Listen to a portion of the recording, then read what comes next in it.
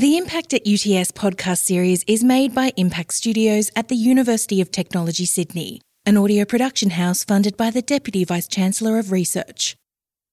Please be aware, if you're Aboriginal or Torres Strait Islander, you should know that this episode contains names of deceased persons.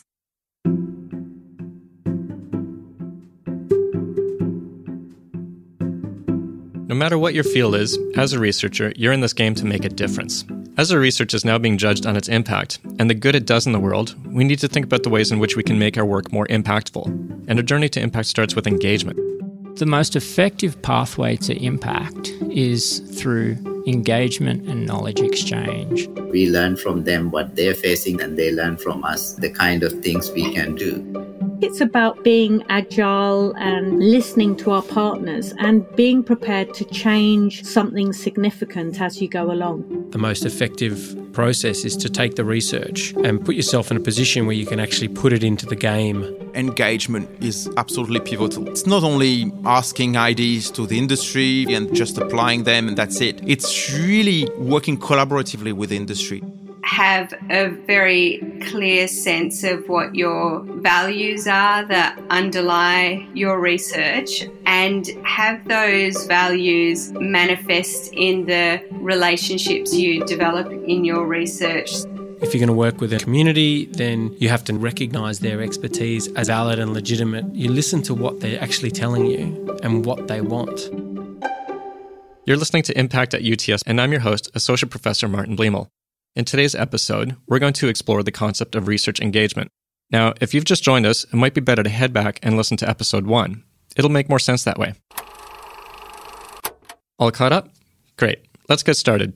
As we learned in our first episode, Impact is the demonstrable benefit of your research on society. Engagement's a pathway to getting to impact. Today we're going to find out how engagement is the roadmap to research impact. We'll be hearing from two researchers at the top of the game who are carving out their own unique impact pathways. For both researchers, it started by engaging with those who are going to use their research. I'm Larissa Berendt, and I'm a distinguished professor at the University of Technology, Sydney, and I'm also the Director of Research and Academic Programs at the Jumbunna Institute. Larissa was one of the joint winners of the UTS Research Impact Medal in 2019. Her research is recognized for the considerable impact it's making outside the academic community. A lot of her success is down to how she and her team at Jumbunna engage with the communities they serve. We think really carefully about the fact that the community needs to own the research. So it's not enough for us to say, yes, we think our research will help Aboriginal communities because what we want to do will have benefit. It's a different fundamental starting point that says, what does the community want and how can we help them get what they want? And in the process of that, have them own the results and be building capacity within the community. As well as hearing from Larissa, we'll be talking to a marine biologist and core member of the Climate Change Cluster at UTS. I'm Associate Professor David Suggett, and I lead the Future Reefs program in the Climate Change Cluster.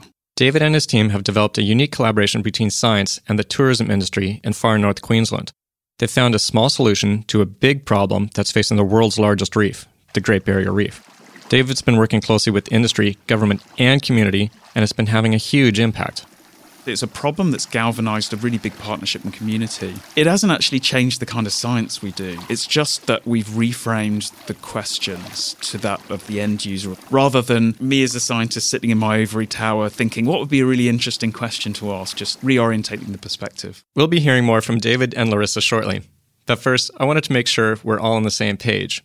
A critical starting point for your research impact journey is thinking about what research engagement looks like in your discipline's field. I'll push back on whether you have to stay in your discipline, but that's for another episode. How you approach it and what you do will vary based on your research project, the solution or benefit you're seeking, and the networks or partnerships you want to build. Research engagement is typically defined as a set of activities through which knowledge is exchanged with non-academics for mutual benefit. Julian Zaparo, a familiar voice you'll remember from episode 1, is the executive manager for research engagement at the UTS Research Office. And with a title like that, he's just the person to explain exactly what research engagement is.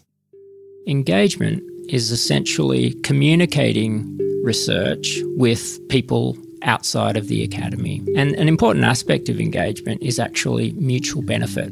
So it's not a one-way interchange. It's actually something that's beneficial to both parties or multiple parties.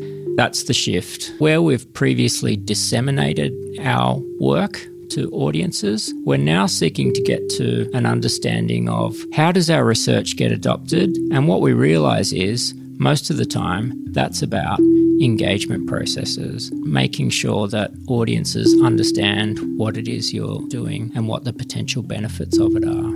And so what we've found is when you bring researchers to the table with potential end users who are interested in their research from the very beginning, the quality of the conversation improves over time, takes time to build.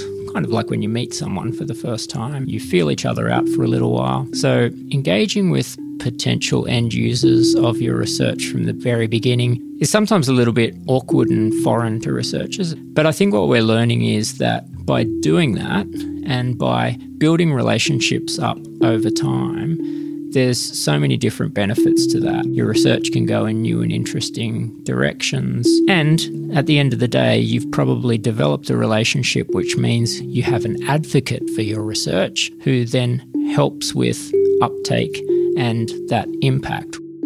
If research engagement is typically defined as exchanging knowledge with people outside academia, how do you define the term knowledge exchange? So knowledge exchange is an important concept and change for universities because what it's saying is it's not a one-way street. You don't create knowledge and then disseminate it onto audiences. It's actually an interactive process. And what we've learned is university researchers can benefit just as much from engaging with external audiences as those audiences can benefit themselves. And so it's a mutual exchange. It's an interactive exchange that's beneficial for both parties. But how is engagement or knowledge exchange different to research impact? The way it differs from impact is, again, knowledge exchange is a pathway to impact. And even though it's difficult to control outcomes and the way that your research is going to be used, one way that you can indirectly have an influence is through knowledge exchange and engagement. It does change the way that universities need to conceive of their relationship with society and what we do to benefit them. In the past, our traditional models of research looked more like, hey, here are my research results, you should use them, good luck. And this was more of a one-way mode of communicating. But as our understandings have evolved, we've moved more and more to the idea of knowledge exchange. And this mode of operating acknowledges the two-way flow of knowledge that occurs between researchers and their end users, and the value this exchange can provide. So how do you define end users? End users are essentially people outside of the academy. Traditionally, our research has been aimed at other scholars. An end user of research is pretty much everyone except for another academic. Often we look to end users of research as a funding source, and I think it's important that we don't approach it in that way. End users contribute more than just potential funding to research projects. They contribute different perspectives. And that's really beneficial because you've got different ways of thinking applied to problems and it gets you innovative and different solutions. So, by engaging with end users from the outset of your research journey, you have the opportunity to learn about the research problem that interests you from other perspectives. These insights can take your research in interesting directions you might never have expected. The end users you engage with can also become advocates for your research. Down the line, this is going to greatly increase the chance that your research will be adopted and taken up, not to mention the possibility of future work and potential funding. Now let's hear from one researcher who has engagement at the very heart of her research agenda and knows what it means to do research with a community. Larissa Behrendt is a professor of law and director of research at Jumbana. She sat down with Impact Studios producer and journalist Cassandra Steeth to explain her award-winning approach. Thanks for joining me, Larissa. At Jumbana, you undertake research using a framework of self-determination, and you conduct your work relating to matters of importance to Indigenous people, their families and their communities. What would you say is at the core of Jumbana's work? I would say that one of the guiding principles we have is of self-determination, and I think that comes through in a range of ways.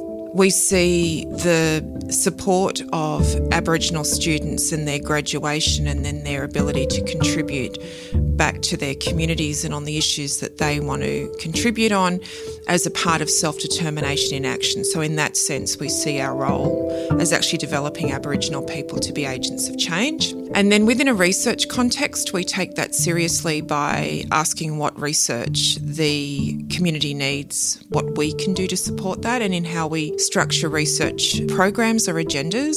We think really carefully about the capacity building of that, the fact that the community needs to own the research. So it's not enough for us to say we think our research will help Aboriginal communities because what we want to do will have benefit. It's a different fundamental starting point that says what does the community want and how can we help them get what they want, and in the process of that have them own the results and be building capacity within the community.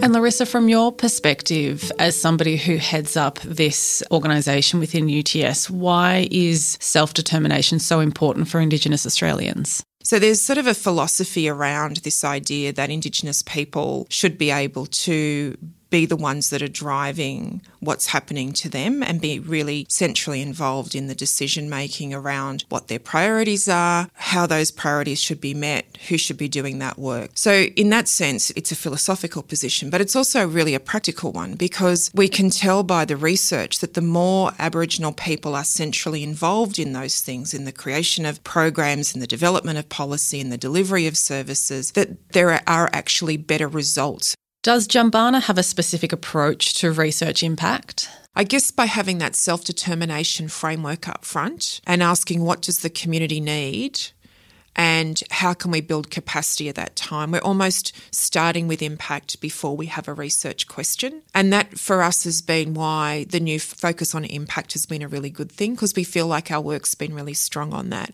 Whereas, I think people who are approaching this new focus on impact by looking at their work and then trying to work out what the impact is almost putting the cart before the horse. From our perspective at Jumbana, we would work in looking at what is the change that we can make and where can our work be effective, and then looking to see how we approach it from there. Are there grants that can assist that? Is there some other strategy that can assist that? Is there some other way that we can approach doing this work? I feel like what is a benefit about this is that it might encourage more researchers to think before they even start a research project to be asking what will be the impact of my work.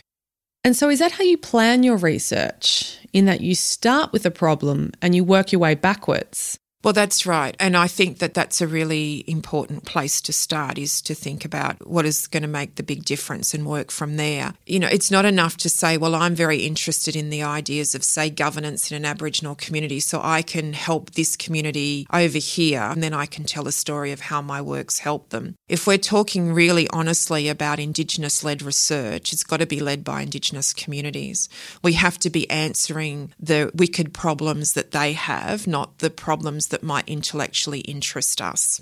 Larissa, can you tell me about why you won the UTS Medal for Research Impact in 2019? Oh, I'm so bad at talking about myself.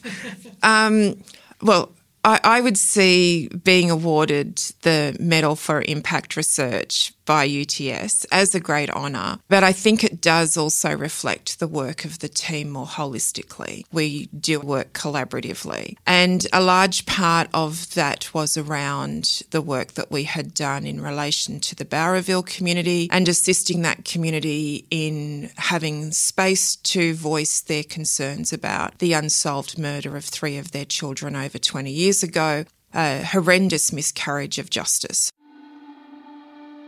The children were murdered within a 5-month period in the mid-north coast town of Bowraville. Despite 2 court cases and a coronial inquest, no one has ever been convicted. We are outraged, we are absolutely disgusted, so it's deeply distressing and deeply upsetting that we have to deal with another kick in the guts from the state. But it's not only going to change for our families concerned, it's going to have far-reaching changes and make changes for the whole of Australia and the Aboriginal community. Well, I was still in law school when the Bowraville cases happened, and it was very much something that had a psychological impact on me. I wasn't involved in the case until about 2011 when the community approached us, because how we work at Jumbana, we don't instill ourselves or insert ourselves into something. We wait until we're asked. And when we were asked and we spoke with the families, I knew what they wanted to do. We could see that there were things that we could do to help them. But I felt like I had been sitting with that case since it had happened. Between September 1990 and February 1991, 3 Indigenous children were murdered in the New South Wales town of Bowraville. And for 30 years, the victims' families have sought justice denied to them due to a lack of political will, systemic racism, and complexities around double jeopardy laws. For the last 10 years, Jumbana has worked with the families to provide legal advice to community members and the New South Wales Police Force, as well as submissions and education to police, parliamentarians and policymakers. Jumbana produced a documentary film on the murders and recently developed a model amending double jeopardy laws to allow historical cases to be retried where systemic racism has hampered the investigation. Larissa, for those who may not know, can you explain to me what happened in Bowraville and why it's of such significance to Jumbana? So in 1990-1991, over a period of around 6 months, 3 Aboriginal children went missing from the Bowraville mission. 2 of their bodies were found. 1 hasn't never been found. So Clinton, Evelyn and Colleen were all taken in circumstances where there was one particular suspect that the police had identified, but due to a series of errors in the police investigation that were particularly created because there was such a bad relationship historically, really, between police and Aboriginal communities, those murders were never solved. The evidence wasn't collected properly, and so it has been incredibly difficult to bring justice to the families. So to give you an example of the sorts of things we mean when we say there was a bad relationship, when the children first went missing, and even though Evelyn was only a toddler, the police had not taken the claims seriously and had mentioned that this might have just been the kids going walkabout, as opposed to really responding to the concerns of families who knew that their children would not have gone off without telling them. Another way was that because there had been such a poor historical relationship where the police had to give permission for people to move on and off the mission and to work and etc. So there wasn't a great deal of trust in terms of police being able to really work with witnesses to get statements out of them. And how we know that that evidence was there was that the police did reinvestigate it many years later and that evidence was sitting there. So there was a failure really in that sense. Now, challenging the systemic racism that exists in the Australian legal system is a huge, complex task. And when Jumbana first started looking into the Bowraville murders, did you have a specific, tangible goal in mind? When we first were approached by the families, we didn't have a goal. Our very first step was myself and a couple of members of the team went up for a very small meeting with representatives from each of the families, and we talked through where they were and what they wanted, and then we had to think about off the back of that what we could assist them with doing. Lobbying for a parliamentary inquiry was one of those things. Seeking to get an Attorney General to take up the case was another. The documentary was a third. And then working with the current inquiry and the police in relation to progressing the case. We worked with the police at that time and assisted with their submission to some of those inquiries. So we formed quite a strong relationship with the police around these changes, which we did with the families. So there was a range of ways in which we thought we could assist, but that came directly from speaking with the families about what they wanted to do and then us thinking about what skill set we could bring to that.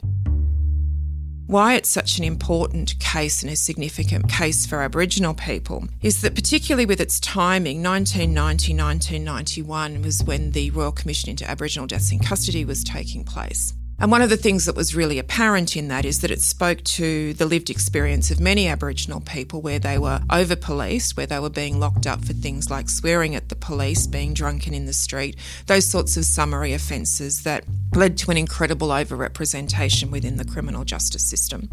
And there were a large raft of recommendations that went to saying that those sorts of summary offences shouldn't be policed in the way that they were. You also had a situation where Aboriginal people would get much harsher sentences than their white counterparts in relation to how they were treated within the court. So you had a system that was structurally, racially discriminatory against Aboriginal people when they were perceived as behaving in a criminal way. And then here you have a situation where 3 Aboriginal children go missing and the police are not vigilant in how they investigate that. And it's my understanding when it comes to the Bowraville case, Jumbana has been central to fostering Indigenous empowerment and self-determination through deep engagement and partnership with the community for over a decade now. And in doing so, Jumbana has supported the families of the murdered children to tell their stories in a unique way that challenges a typical law and order narrative and calls out systemic racism. And it's this approach that's helped lawmakers to understand the issue from the families' perspectives and help reshape the way lawmakers interact with Indigenous people. These are really profound things you've done for and with the Bowraville community. What kind of shift has this created? I don't think this was a case that was on people's radar outside of the Aboriginal community.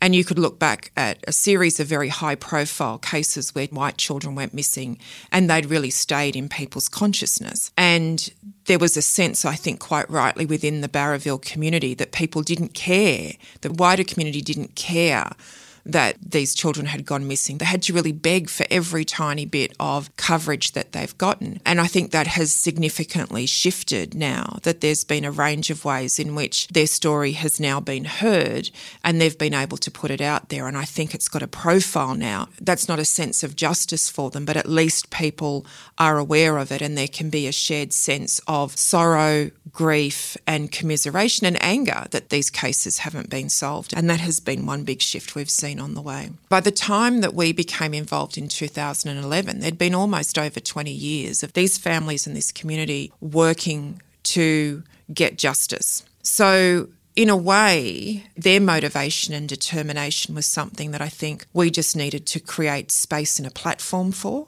It wasn't about us coming in and saving them. It was about us being able to come in and assist them the most. I mean, one thing I've really learned along the way was as lawyers, we're really good at coming in and when somebody is disenfranchised or disempowered and they're trying to navigate a legal system, you speak for them and you advocate for them. That's what you do. You're kind of a translator and you work to get the right outcome. One thing I learnt by working with the Bowraville community was that there are some times when, as an advocate, the most important thing you can do is to create space so their voices can be heard. I think we learnt this in the process we went through in doing the first documentary about them.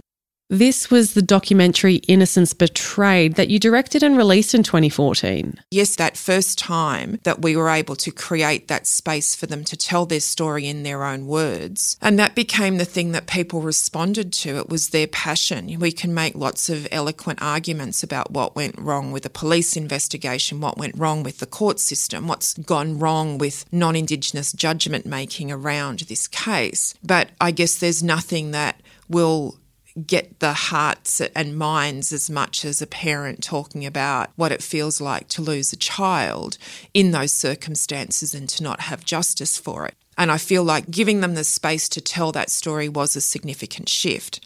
We obviously worked with them to get a parliamentary inquiry, which everyone said would never happen, but it did, and that became a very significant moment too for focus and a reform agenda that the families have wanted. We also managed to progress the case, though the changes to the law have been still against us in relation to that. The legislation, although it was implemented in a way to support the Bowraville families, it hasn't been interpreted that way. So there is still a legal hurdle for them, but they have made significant inroads. So I sort of feel like in a way they were sitting there waiting to find this pathway and we've just helped them down that. And that's not an insignificant thing. I look back and I feel like it's perhaps one of the most rewarding things I've done in my whole career. And it's not even so much what we've achieved alongside the families, but I think it's more working with them so closely and becoming part of those families. There have been moments where it's been families only and they say, oh no, that includes you.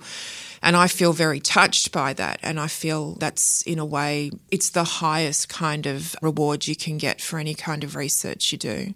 I don't think anyone at Jumbana would be there if we didn't feel like we were making a difference. I think all of us have been drawn to our professions to make a difference. I became a lawyer because I wanted to change the world. And I was actually drawn into academia because I felt that being a cog in the legal system when I worked at Legal Aid wasn't achieving that. I became much more interested in the concept of law reform. And I think what I've learned over the last 10 years, particularly working with the Barraville families, it's helped me to realise actually that we can play a role if we're still willing to listen to what the community wants. And I would always emphasise there is something about UTS that's very unique in being very honest about saying it values social justice, and its proof is that it has continued to unquestioningly support our work.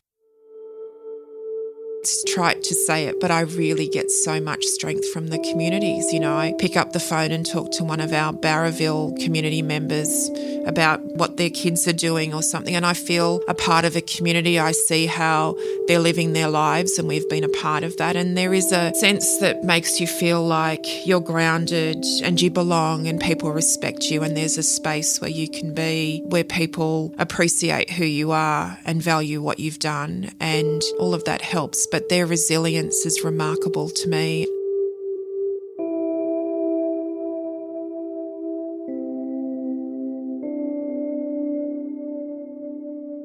Hearing Larissa's distinct approach to research engagement and the impact her work has achieved outside academia is truly inspiring. I gotta say though, for some researchers, it's quite liberating to let go of the research question and embrace the messiness of wicked problems. But not so much for others who we might call traditional researchers. All researchers are trained in part by reading neatly written articles that present the research question and then offer an answer to it. So we become primed to assume that's how we should design research and do research efficiently and logically. But that's at odds with the wickedness or messiness of impactful, curiosity-driven research that might require significant investment in understanding the context or the system. Only looking for the needle in the haystack, say blindfolded with a metal detector, then you risk missing out on discovering the rest of the barn or critically questioning the research method you're using. Now, as researchers, we often have to take on the task of actively seeking and building relationships and engagement activities. So when's the right time to engage with external research partners? For some forms of research, engagement occurs after the research contribution has been crystallized into something that can be shopped around.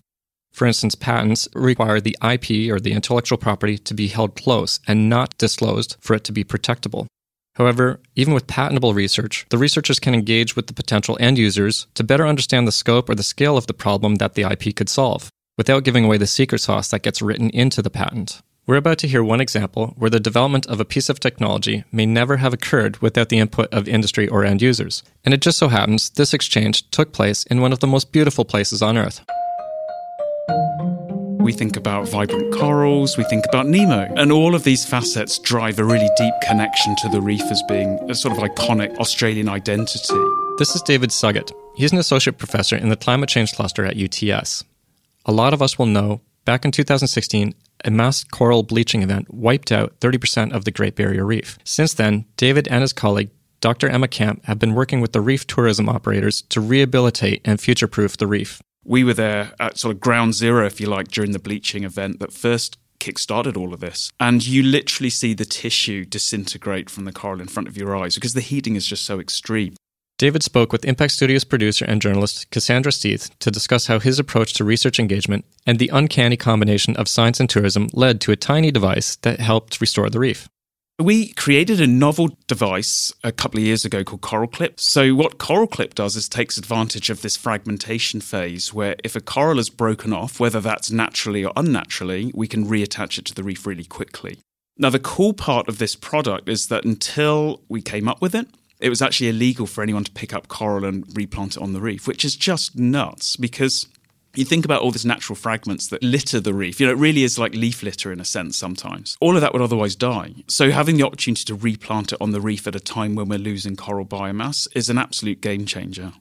And you had to change some laws to do this. Yeah, so we worked really closely with the Great Barrier Reef Marine Park Authority. It took a lot of work to get to the point they were happy for this to occur, but it really involved developing new policy that enabled operators and practitioners up on the reef to be able to just pick up coral. And what's really interesting is that in the past they've been allowed to remove coral-eating pests. The crown of thorns starfish is a great example, but they've never been able to actually replant coral and enable a more active approach to rebuild the reef. So Coral Clip itself, it's a stainless steel device, is that right? That sort of clips onto the reef and it fuses to it. Yeah, it sounds, in some ways, when you look at it, it's perhaps a little bit underwhelming, but it really is a small clip with basically a torsion spring on it. And it takes about 7 seconds to hammer it into the reef. What do you hammer it with? Just a hammer. Mm-hmm. An underwater hammer. There's been a few hammer. thumbs go awry during this process, I can tell you. Then the spring basically creates this lock of the clip onto the reef, and then you insert the fragment into the clip. And then the coral re-glues itself naturally over the next couple of months.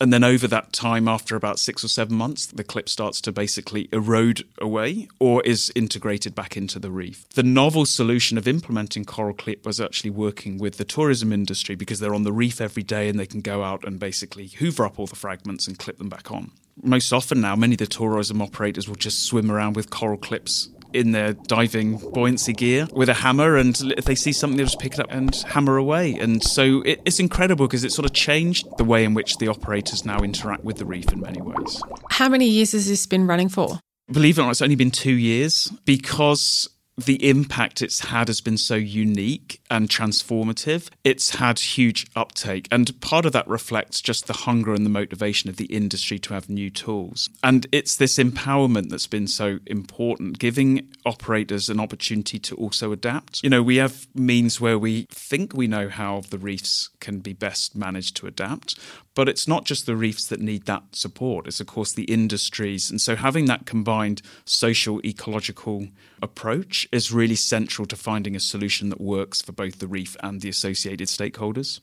And how stoked were some of these operators? I can only imagine that they were over the moon. Yeah, you know what? We've been really blessed, actually, with the groups we've worked with. And I think we have to blow our own trumpet a little bit here to some extent, is that in the past in Australia, there's not been a great relationship between research and the tourism industry on the reef. In the past, research has treated tourism very much as a passive player in the process. One of our sort of transformative philosophies was to say, you know what, this is actually a two-way relationship, because tour operators, they work at the sites every day, they've got unique site knowledge, they can transform science as much as science can transform their capacity to operate. So it's changing that status quo that has really brought trust between the research tourism partnership.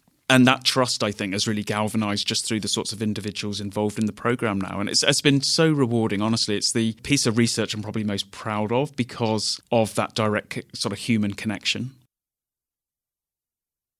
So how does it work? Because obviously industry is taking tourists out onto the reef, but they've also got like a bunch of coral clips in their wetsuit. What are they telling tourists? Are they saying, hold on a minute, I'm just going to go tap over here? Or are they teaching them? How does it work? Yeah. That's the beauty of the programme. It's given us a sort of conduit direct to the million tourists that come to the reef every year.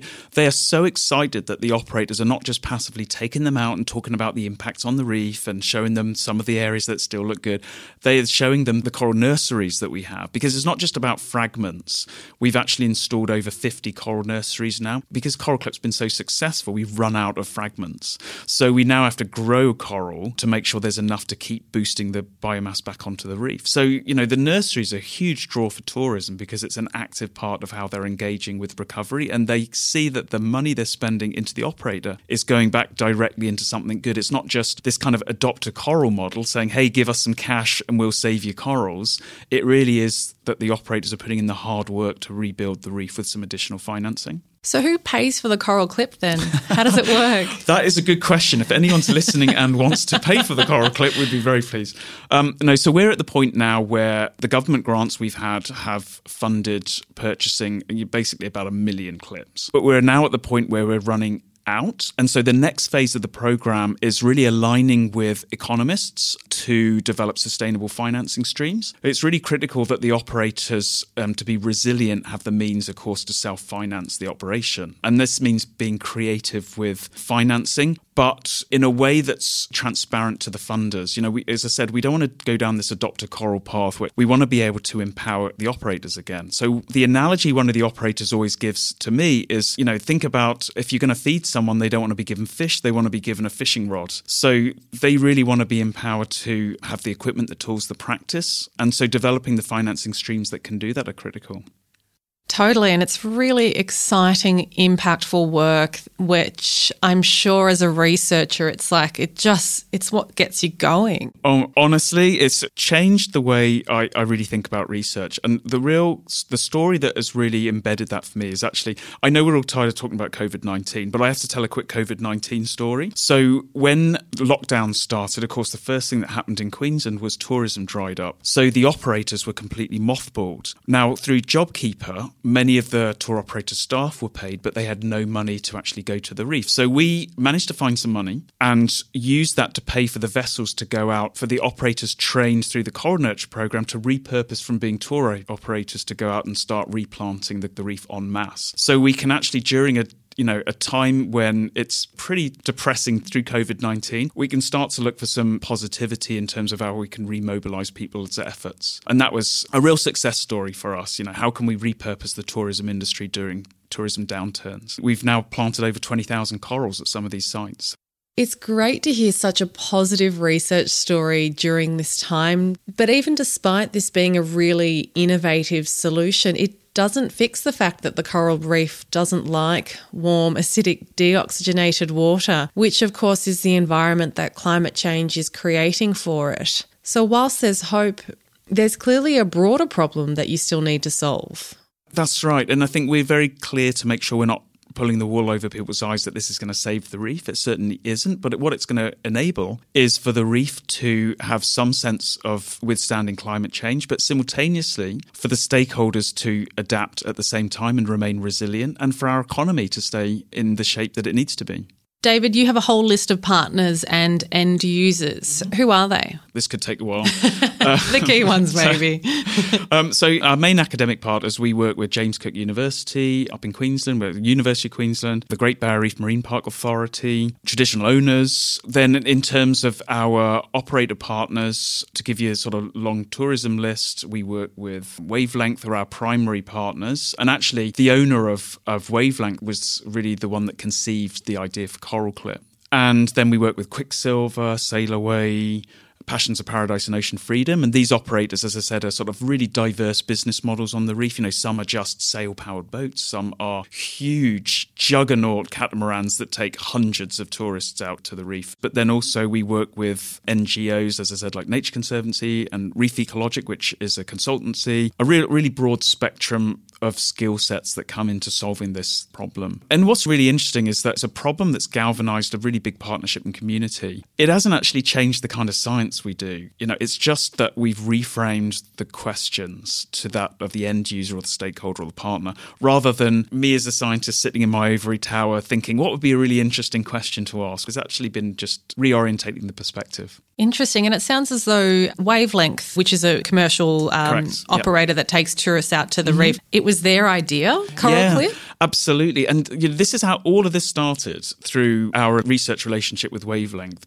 So the story is, we had a grant from National Geographic to go and explore some new reef sites. And we were struggling to find a contractor, and Wavelength reached out for us saying, we heard on the street that you're looking for a vessel. We're really interested in doing something a bit more sustainable to the reef. We can give you access to the vessel for, a good price. And we went out on this expedition. We realized really, really quickly we were very connected, I think, as individuals in terms of looking at the problem-solution space, in terms of stakeholders on the reef and rebuilding degraded reefs. So it was that connection between individuals that really catalysed then how this grew into this big regional program.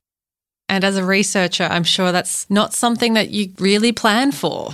No, exactly. And I have to say, obviously, different academics have different ways they approach perspectives and society. And for me, because I've worked in a lot of locations where you talk to the communities, you have to, because you're working in their space.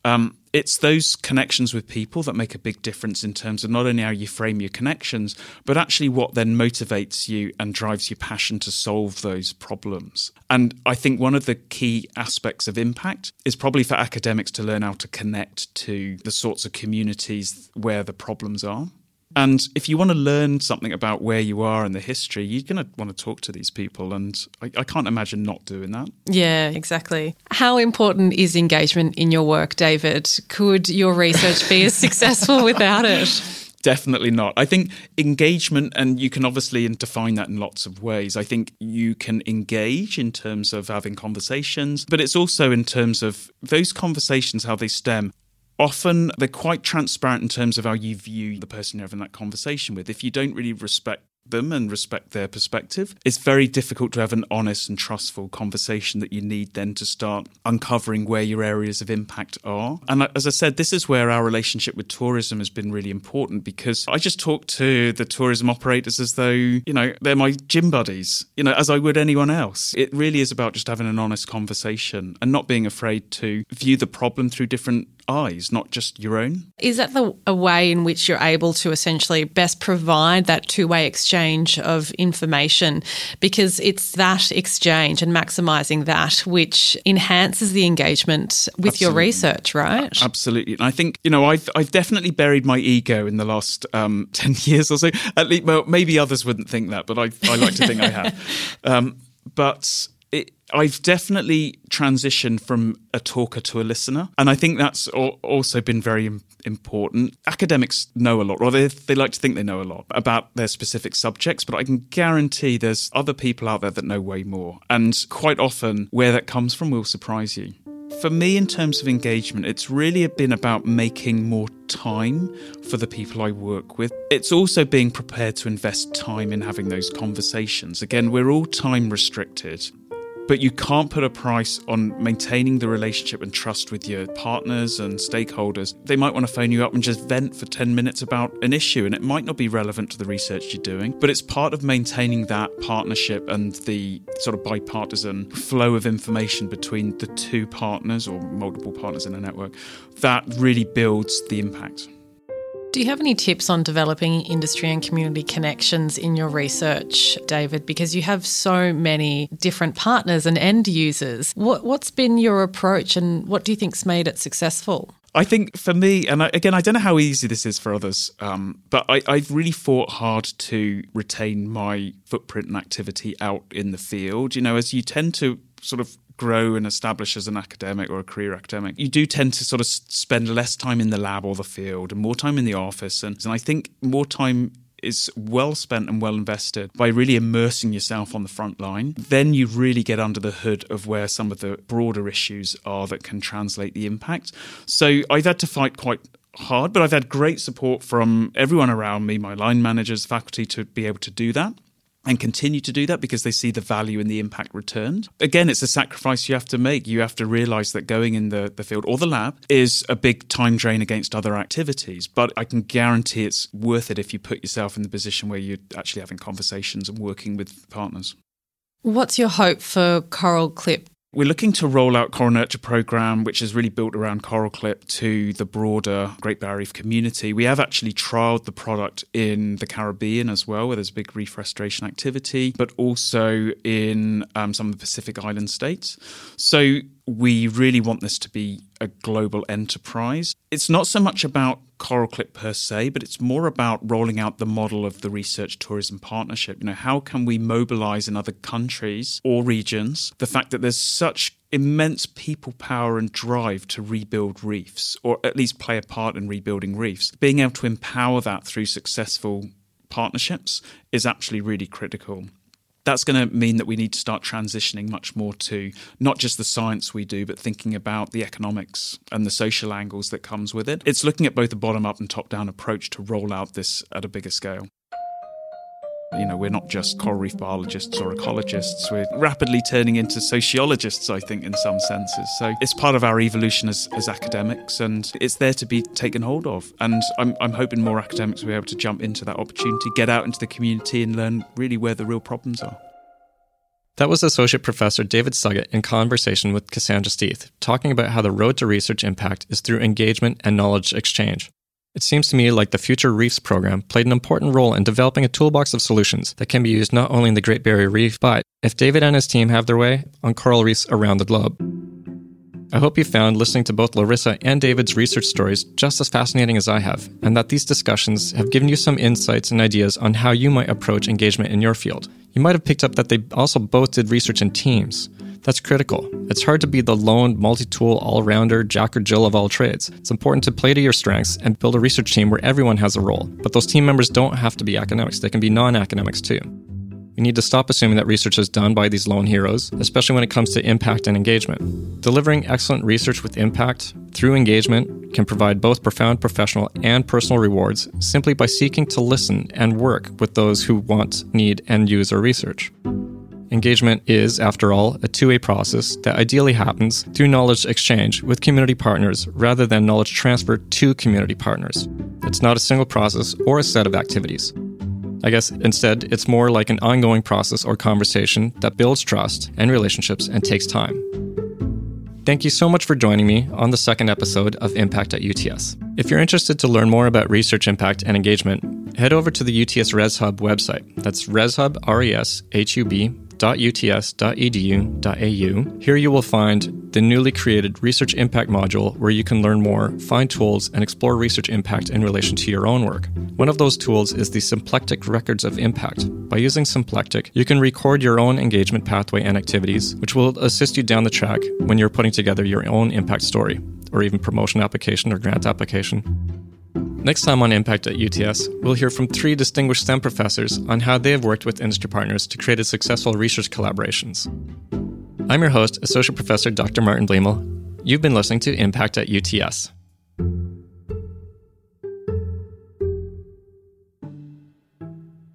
At Impact Studios, we work with the best scholars to embed audio in the research process, making one-of-a-kind podcasts that entertain, inspire, and create change. To get in touch, you can email impactstudios@uts.edu.au. The production team live on the lands of the Gadigal people of the Eora Nation, whose lands were never ceded.